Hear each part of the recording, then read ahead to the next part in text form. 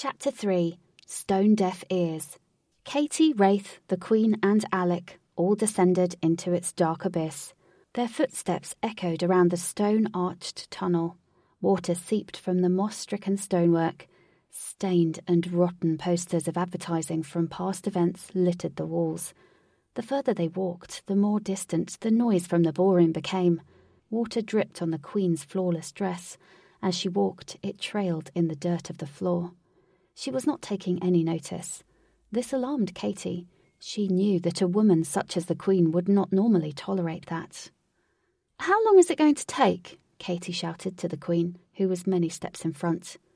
"Not long, dear." The Queen did not sound sincere, and Katie frowned.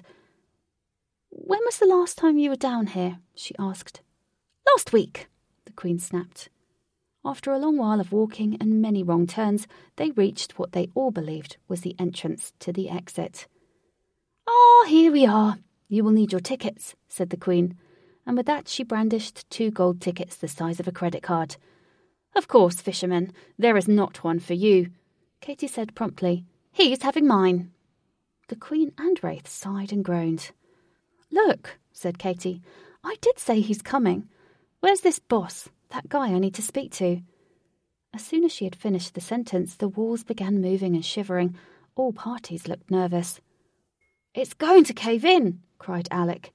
But instead of the ceiling collapsing, the stonework from the wall next to the entrance began to move and protrude further, shaping into a form.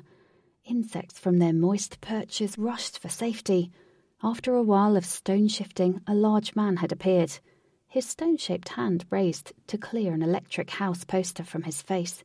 As soon as the poster was snatched from his face, he sneezed a cloud of dust and coughed and spluttered. The man was a 6'4" man mountain of stone. A suit and a bow tie were etched into him, which gave the appearance of wearing a suit. "Ugh, your name is not down. You can't come in," he said. His voice was deep, and it echoed all the way down the tunnel. And with that, the man took 2 steps to the left and covered the entrance. 2 red eyes appeared as he opened his eyes. "You look sleepy," said Katie. "I've been asleep for a long time." "How long have you been asleep?" "I can't remember. It must have been a while," he said, returning his speech to its normal pace. "What's your name?" asked Katie. "To you, lady, it's the boss. I am the boss of this door. Do you have tickets?" "We do." "Good. Let me see them." Katie handed them to the large stone figure. Her hand looked so small against his, as his thumb and finger pinched both tickets. He raised them up to his red cricket ball-sized eyes. "Yes, these are valid. 2 of you may go through." "Well, we need 3 of us." "That's a shame, as you only have 2 tickets." Katie began to flirt and tilt her head. "That won't work, lady. You're not my type. You are not made of what I like." "And what's that?" "Stone." Katie's trick would often run rings around mail door security, but this time her powers were useless. She was stumped. She asked a few more questions, but was compressed against the wall by the boss's mighty arm. "Stand to the side, please," the Queen intervened. "She must be allowed to pass. I grant it." "You do. And who are you?" "I am the Queen, your boss," she shouted. "My boss is King Tony." "King Tony is no more. It is my husband who is king now." "I've heard that one before. If you carry on, I shall not let any of you pass." Typical stonehead, thought Katie. "I told you only 2 of you can go through," said the Queen. "Fisherman, you shall have to come back with me." "That means I'm not going either," Katie said defiantly. "Wait, wait!" said a voice coming from far down the tunnel. The voice, which sounded loud, was that of a woman. A moment later they saw a palm-sized small body between 2 wings emerging from the dark corridor. "Jane!" shouted Katie. "Yes? How could you forget me?" Jane was not flying straight, but up and down. Katie looked closer and noticed that Jane was grasping a shot glass. "Boss, I'll give you your favourite shot if you let us in," Jane said with optimism and excitement. How do you know what my favourite is? My mum used to sneak these to you. Ah, you are Sally's girl. How's she doing? She is cocooned and married now. She had a family of 3. Oh, time has passed, he said. Can you pour it in my mouth for me? Jane flew up to the boss's mouth. He opened it, showing a large gaping hole with just a few stone teeth. Jane hovered over his mouth, but suddenly plunged into it. The weight of the glass must have been too much. The boss kept his mouth open, but his eyes became half shut. Jane! Jane! Shouted Katie in sheer panic. The boss grabbed his neck and began wheezing. Help! Help! I'm stuck in his throat! Jane cried from the boss's mouth. He's choking on Jane! Shouted Alec. This happened to me when I ate a bony lava fish. The stone man had fallen to his knees. The impact caused small pieces of him to crumble and fall to the ground. The tiles on the floor split into 2. Katie rushed behind and tried lifting him to his feet. Her effort was futile, as he must have weighed over a ton. We need to use the Heimlich manoeuvre, shouted Katie. Alec and Wraith looked perplexed. Get him to his feet! Katie shrieked with desperation. All 3, apart from the Queen, tried lifting the stone man to his feet. It's no use, Katie. We would need at least 4 creel.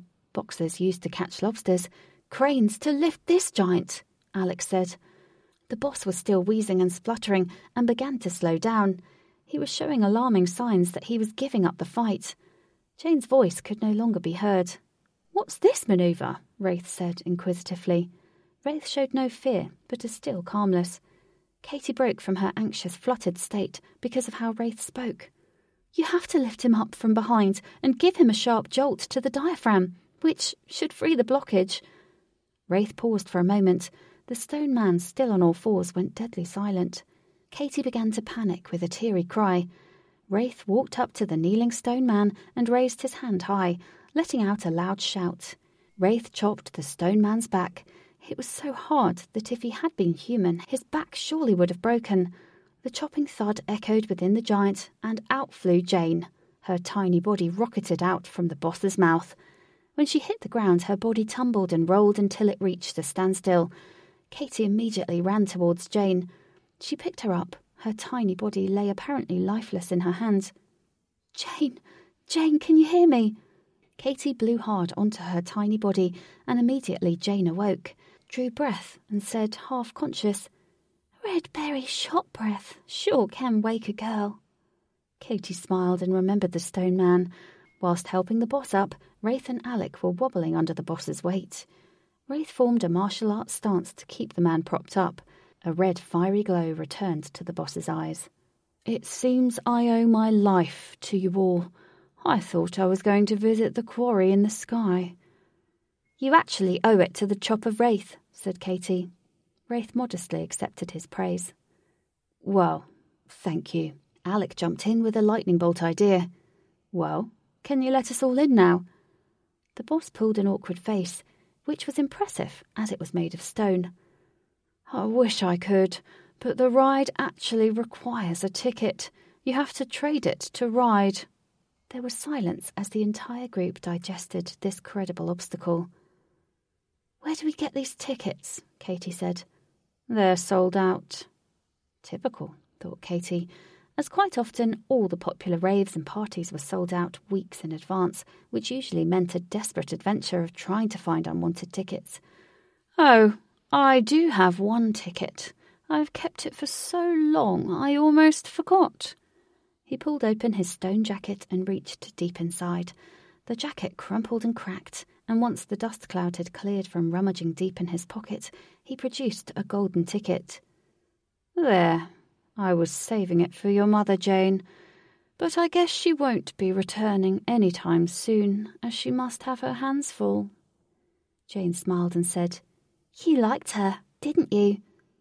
She was the best fairy of the lot, although I think my size put her off. No, my mum likes big men, especially stoned handsome ones like you. Oh, well, it was in the past. We better put her ticket to good use. He handed it to Jane's tiny hands. Jane fluttered her wings faster to compensate for the extra weight and flew to Alec's smiling face. "Here you go, Smiler. I don't need it. I will fly above the ride." The stone man stepped aside and exposed another tunnel entrance, which was thoroughly decorated. Disco lights shone from the ceiling and the floor. The lights bounced and reflected from its mirrored walls. Along the tunnel were raised tables with unfinished cocktails. As they passed the boss, he said, "By the way, my name is Dave, and be careful down there. It's been quite some time since the ride's been ridden." "Thanks, Dave. We shall be aware," said Wraith. "I'll let Mum know I've seen you, Dave," said Jane. Dave, in return, chuckled deeply. Proudly, they all clutched their tickets. The Queen looked pleased, as she knew Katy would finally be on her way. "Well, now you can all commence your quest," said the Queen. "Remember, Katy, the King needs to discover his confidence. Your mission is of great importance, as you will save the palace from the miserable work and slavery of the bureaucrats." Katy reacted. "Yes, Queenie, don't worry your pretty little white socks off. I'm aware of what needs to be done." The Queen bit her lip. She couldn't stand having her authority mocked. She spun around, creating a gust of wind from her long dress, and marched off back to the palace. As her back was turned, she uttered, "Remember, Wraith, no more chances." As they walked down the entrance to the ride, music mysteriously began playing. Katy said, "This sounds like 80s music." "What's 80s music?" Alec asked. "You know, music from years ago. David Bowie, Whitney Houston, Duran Duran. It plays on loop in the cheese room in the club I go to. People love it." "I'm at sea most of the time, but I recognise those names. I think some of them have visited the palace, and a few have come to sea with me." Wraith said, "Katy, we often have visitors from your world, but they don't stay very long." Rio by Duran Duran played along the corridor. The disco lights flickered and matched the beat. As they walked, they could see that people had been there long before, as used cigarettes lay in ashtrays. The music from the song aroused the group. Jane flew in front, making circles in time with the music, and Alec played a pretend invisible saxophone. The tunnel curved and snaked around the corners. There was a dividing rail in the middle, which suggested it once managed large hordes of people. Katy enjoyed bunny hopping over it. Wraith hung back from the others, displaying a small glimpse of a smile. After many Duran Duran songs, they reached the end. They exited the tunnel into a large open-spaced room with the sound of gushing water. Inflatable boats rested on a flowing river. Several queue stands lined the water's edge with boats ready to be boarded. Katy thought, "This looks so familiar." She had a strange sense of déjà vu. On wooden decking, they waited apprehensively before the queue stand signed, "Wait to be seated." A man from a wooden hut raised high above the water came out, paused for effect, and continued down a set of wooden steps. On walking, he overlapped his legs and shook his hair. His hair resembled a lion's mane, but also had a streak of pink dye within it. His face was decorated in exaggerated makeup. As he walked, the coattails from his tuxedo lagged on the steps behind, and his arms bent and moved outwards like he was a bizarre ballet dancer. The man remained on the last two steps, and with his elongated hands he parted his jacket, revealing a purple satin sash, and sung, "Tickets!" Awaiting a response, he tilted his head and gave a glaring, intrigued look. Oh, you have never been on this ride, have you?" "How could you tell?" Katy asked. "You are not dressed for it." "I don't think I have ever dressed for it," Katy said playfully. "Do you know the ride's purpose?" "Yes, it is the exit from the palace," said Wraith in a pained voice. He was growing weary of delays. "Oh, I believe this handsome warrior is growing tired. Have you been travelling long?" "A while. We have tickets. Can you let us board?" Wraith said once more. Katy interrupted Wraith by saying, "Why has the ride not been ridden in a while? It looks fun." "News hasn't reached you." "I'm new here," replied Katy. "The last group never left the ride, and since then we have not had visitors. I am pleased you are here, Katy." "How do you know my name?" "It's my job to know all my passengers' names." "Are you a woman or a man?" interrupted Wraith. I am neither, or either. To you that does not matter, but what does matter is what type of ride I shall give you. Great, a riddler, said Wraith sarcastically. I like riddles, said Katy. I wish most spoke this way. Come, let me board you. He placed one arm across Katy's back. Wraith immediately snatched it away and shouted, Don't touch her! Ooh, feisty warrior. Once you're on my ride, you will have to ask, not demand. Wraith glared at him. He had never seen this man before and had no idea how he knew both of their names. Wraith didn't react to him. He didn't want his emotions read. Katy, on the other hand, was enjoying his entertaining performance. Katy, dear, may I join you on your vessel? Said the man. You may, once I know your name. I never go alone with strangers. I have several, but you call me Lutzith. Lutz, okay? Splendid. Katy and Lutz made their way onto the first rubber boat. The boat was large and buoyant. It had 2 seats at the front and 2 at the rear. You two fine sirs, take the second boat at the rear, said Lutz. We shall join you, Lutz, exclaimed Wraith. I wish to talk and share this experience with Katy alone. She has intrigued me. Katy's eyes widened as he said, intrigued. Wraith, it's okay. He's not going to run off with me. You'll be able to keep an eye on me, she said, with a slight snort of laughter. Wraith felt slightly embarrassed by his overprotective nature. He chose to respect Katy's request. So he didn't answer and climbed with Alec onto the boat behind. Jane flew and sat on Alec's shoulder, which was close to Wraith's ear. I don't trust him, Wraith, Jane whispered quietly. I'm in agreement with you, Jane. You are in safe hands, boomed Lutz 5 meters away in the leading boat. How did he hear that? Said Jane. Wraith shrugged his shoulders. Commence ride. Lutz clapped his hands, which prompted a grinding mechanical noise of cogs turning. Steam filled the room. Wraith and Alec looked around to see where the noise was coming from, but nothing could be seen. There was a sudden jolt as the boats began to move. Instantly, Wraith understood that the boats were being pulled by tracks from under the water, which gave the illusion they were floating independently. As the boats began to move, Relax by Frankie Goes to Hollywood played simultaneously. Katy felt nervous and excited. She first felt this way when her father took her on a water ride at Disneyland. She now remembered her adrenaline gradually built and reached a peak when the boat overlooked a massive drop.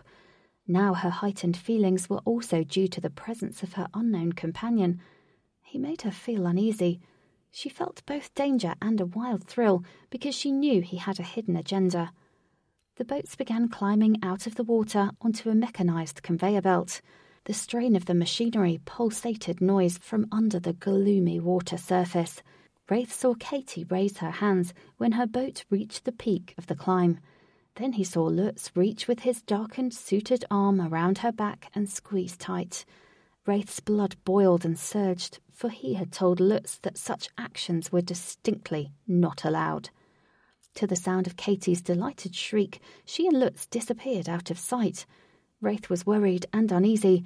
He thought, I've lost Katy. My role for her is to keep her safe, and now I can't even see her. Jane noticed Wraith's tight fist willing the boat to move faster. She said, Wraith, it's okay. If you prefer, I'll fly ahead and keep an eye on her. Thanks, Jane, but not yet. We don't know enough about the ride, and I don't want to lose you too. You're quite the protector, aren't you? Before Wraith could answer, she said, It's okay. I'm a fairy, or actually a small human. There are lots of things I can do that others cannot. Jane took off and flew at almost the speed of light up the climb and then immediately nosedived out of sight. Wraith was left with Alec sitting to his left. This was the first time that both men had been left alone together. Wraith believed he had nothing in common with Alec, so he was awkwardly conversationally stinted towards him. Alec, oblivious to Wraith's fears, concerns and discomfort, said, I've never been on a ride before, but sailing deep at sea during a storm is pretty scary. Marilyn and Whitney love the storms as much as Katy loves this. What are you talking about? Women love adventures and rides. Whenever there is a storm coming, I would have queues of them waiting at the fishing port, begging me for a ride." "How odd," said Raith. They reached the pinnacle and tilted over the drop. Alec leaned over and said, "Nothing lives in these waters." Raith gave Alec an odd and bemused look, and then the pair plunged almost vertically 50 feet down into the dark unknown. Splash! Water soaked the pair, and a large puddle pooled around their feet. Raith thought it was good Jane had left, as she would have been drowned in such water. The water was vile and putrid and stung their eyes. "This water is noxious," said Raith.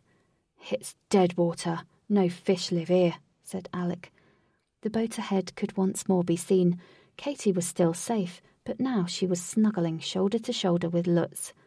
Both boats sailed through a canopy of spraying water, which was illuminated by lights. A rainbow formed within the spray. Dancers performed a synced routine to the beat of Relax by Frankie Goes to Hollywood, and the boats made their way through a scene of performance. Neon lights decorated the walls, mannequins wearing wigs and leather danced and moved on either side of the boat. Some mannequins were hidden and reached from prison-barred boxes to grab Raith and Alex. Katy was pointing in excitement to each feature. She had not seen anything like it. "What is this?" she asked. "This is the ride. We wanted an exciting way for our guests to leave. We were inspired by many guests who visited from Earth years ago. They brought with them this new and strange music. The palace folk loved it. The ride is a tribute to its magic, but it was never appreciated because the visitors stopped coming." "Why?" "Sometimes, Katy, things die from popularity." The boats headed for the exit tunnel. "What's through there?" asked Katy. "Patience, my dear. Don't ruin the surprise." Both boats entered the next tunnel. Drum and synthesizers plus an electric keyboard blared out. Appearing from the tunnel, the lights flashed on, and Take On Me by a-ha played. A mannequin on a keyboard played frantically whilst wiggling its hips. A loud horn sounded, and coloured pink and yellow foam sprayed at both sides of the boat. Rogue, rebellious, male-dressed mannequins in motorcycle jackets and blue jeans performed on either side of the boats. One of them pointed to Katy. "He wants you. Go dance with him," said Lutz. "What, now?" "Yes, go, Katy." Katy stood and the boat rocked slightly. The mannequin reached out for her hand. Katy accepted and jumped onto the set. Raith tried to stand up, but could not. There were 2 bars pinning him down. "They weren't there before. They must have locked on before the drop," Raith said in frustration. The boats were still moving. Alex and Raith passed Katy. She was being spun and danced with by several mannequins. "Enjoy, Katy," said Lutz in a deep voice. "Katy, get back on the boat," ordered Raith. "What?" "I said get back in the boat." "I can't hear you." Katy could hear Raith, but she was enjoying herself too much to stop. "Lutz, release these bars," ranted Raith. "It is not I who decides." "Lutz, I'm warning you." "Like I said, Raith, you can ask, but not demand." Both boats sailed into the next tunnel without Katy. All that could be heard in the tunnel was Raith telling Lutz how much of a whooping he was going to receive. The boat sailed into yet another dark room, and once more was brightly lit up by neon party lights. Raith had unknowingly changed position. He was now at the back of the boat with a person who was not Alec. Alec was still sitting in the front, but also had an unknown person next to him.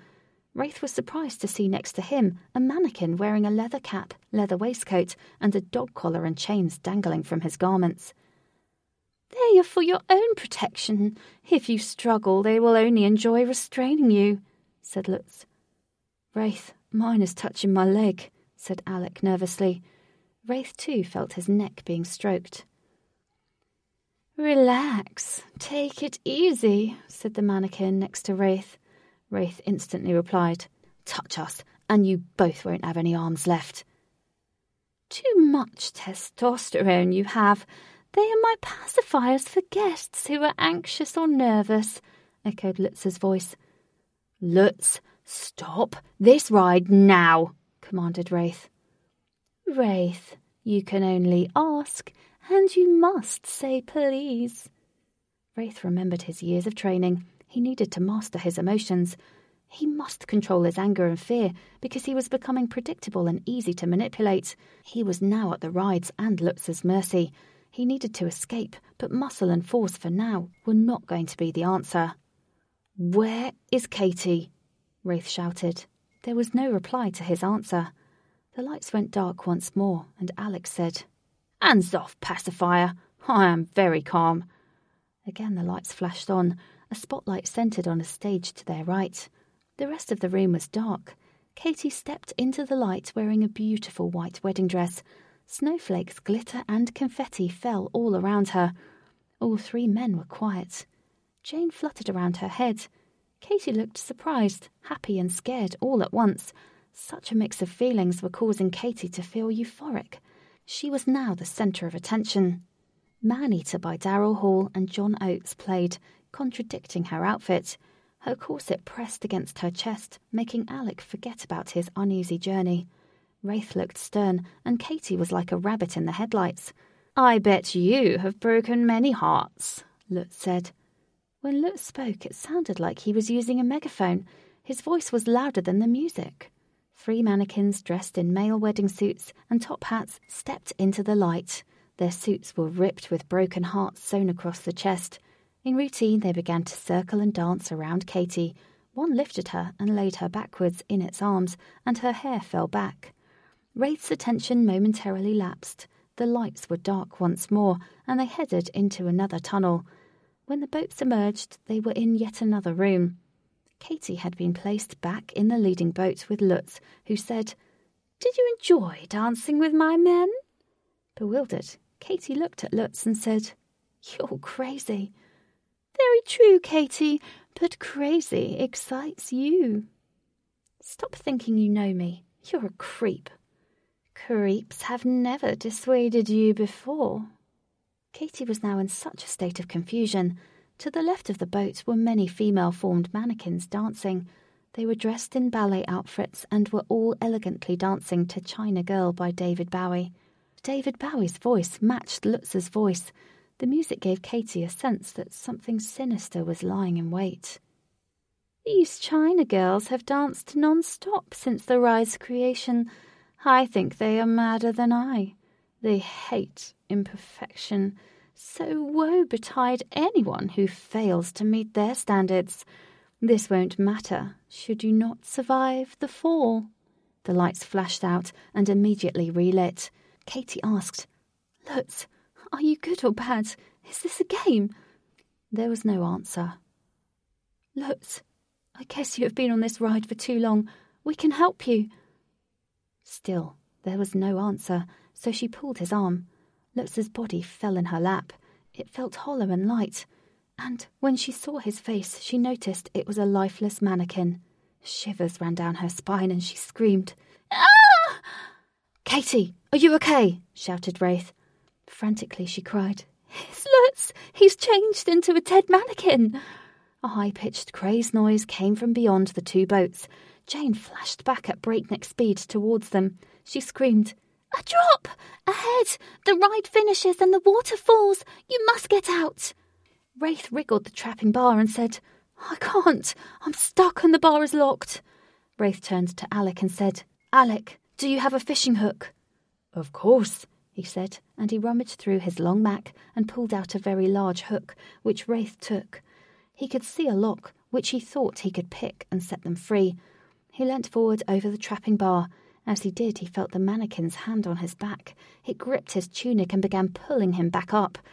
Wraith looped his arm around the mannequin's thin, long, white arm. Snap!